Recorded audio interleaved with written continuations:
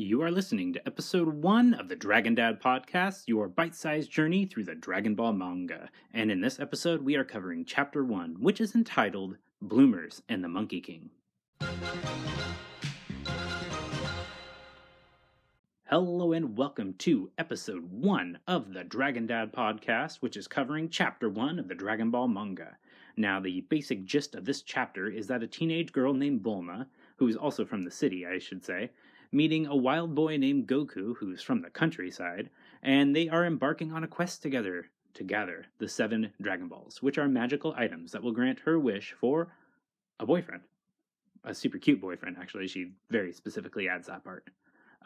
This is chapter 1, and this is the beginning of that Dragon Ball.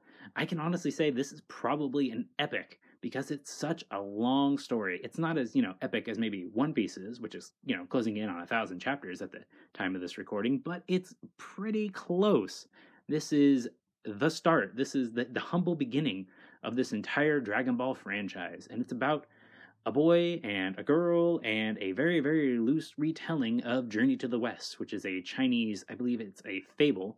Not necessarily a fable, actually. I think it's more like just a myth of some sort. It's a story. It's an ancient Chinese story, and there have been a lot of adaptations of Journey to the West throughout, the many, many years in popular culture and media, and this is Akira Toriyama's, first try. Well, not his first try, actually. He actually made some other tries, but I digress. So anyway, some points about this chapter is that this boy named Goku, he is entirely self-sufficient and super strong, and has a tail.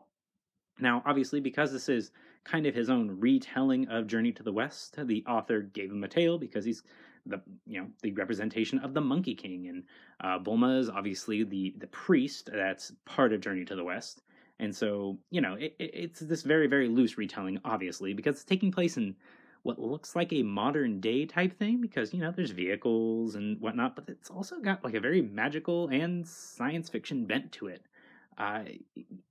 And setting us up with him with the tail and whatnot, obviously, because it's part of, the retelling of the Journey to the West, he needs to kind of look like a monkey boy.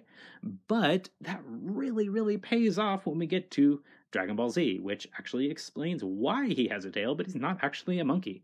It's kind of interesting, he did not plan this, for sure. The manga author did not plan this, obviously. But he is, the master of, I don't know what to say. Not necessarily procrastination, but figuring things out at the top of his head. It's really interesting. Looking back on this in retrospect, obviously we know he has a tail because blah, blah, blah, blah, blah. But seeing it introduced and then seeing how it pays off later, quite nicely done. And that's flying by the seat of your pants. Another thing that the second point that I wrote down is Bulma not planning on telling Goku the whole truth about the Dragon Balls. She gives him the long explanation about what Dragon Balls are, and she sees that her grandpa's Dragon Ball has 4 stars, and she's got the other ones, or a couple other ones, and they all have different number of stars in them, but she's not actually going to tell him what's going to happen to the Dragon Balls once you made your wish. And that's kind of a punk thing to do. You can kind of see that she's not entirely on the up and up, this Bulma girl, and it's kind of, I guess, a little bit manipulative, honestly, to get this super strong young lad to join you and help you out and everything, but she's not really the kindest person at this point. And obviously that's going to change later on down the road, and you probably already know what changes down the road because you've probably already seen the series at this point. You don't have to have me to spoil it for you, but it does pay off eventually. Same thing with the tail on Goku, but it's kind of mean, let me tell you. The third thing that I'm pointing out for this chapter, and I don't know if I'm actually going to number these in future episode, but just kind of go off on a long summarized tangent. I don't know. But the third thing that I wrote down is that it makes perfect sense that Goku thinks Bulma is a witch. Yeah, totally. This guy's way off in country bumpkinville, living in the mountains, killing dinosaurs and snakes and fish every day and eating it, and he doesn't know what a car is. He doesn't know about these vehicles coming from these capsules, and she's just like, oh yeah, it's a car, and here's my motorcycle coming out of this capsule, and obviously he thinks she's a witch. That makes perfect sense, Introducing technology to somebody in a less gradual way, obviously somebody's going to be like, whoa, that is quite magical. And then the fourth thing that I really wanted to point out for this chapter is that talking dinosaurs apparently exist in this world.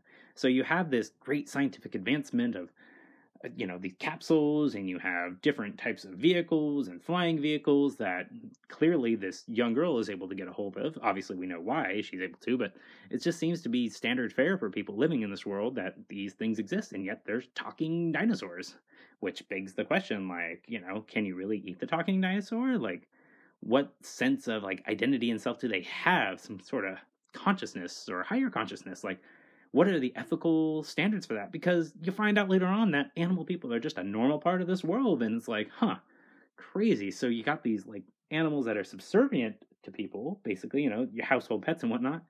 And you see dogs and cats, but then you also see that there's dogs and cat people just walking around, and it's quite this interesting world that this author has created, let me tell you. And this dinosaur pterodactyl thing captures Bulma at the end of the chapter, and Goku has to save her by using the motorcycle to launch off a slope, and that shows that he has good adaptability. I can't speak apparently today. He can adjust to these different circumstances, which is also a character trait of his that he seems to have in the future. But that's pretty much it for chapter 1. It's just a fun little introduction to this new series, and from what I read, like, he was not planning on this lasting for more than a couple chapters, hardly at all, and he did not set out to write this big grand epic, that's for sure. So from humble beginnings come mighty tales, and that's kind of just how mythology works, I guess. So that's it for chapter 1, and tune in next time for chapter 2.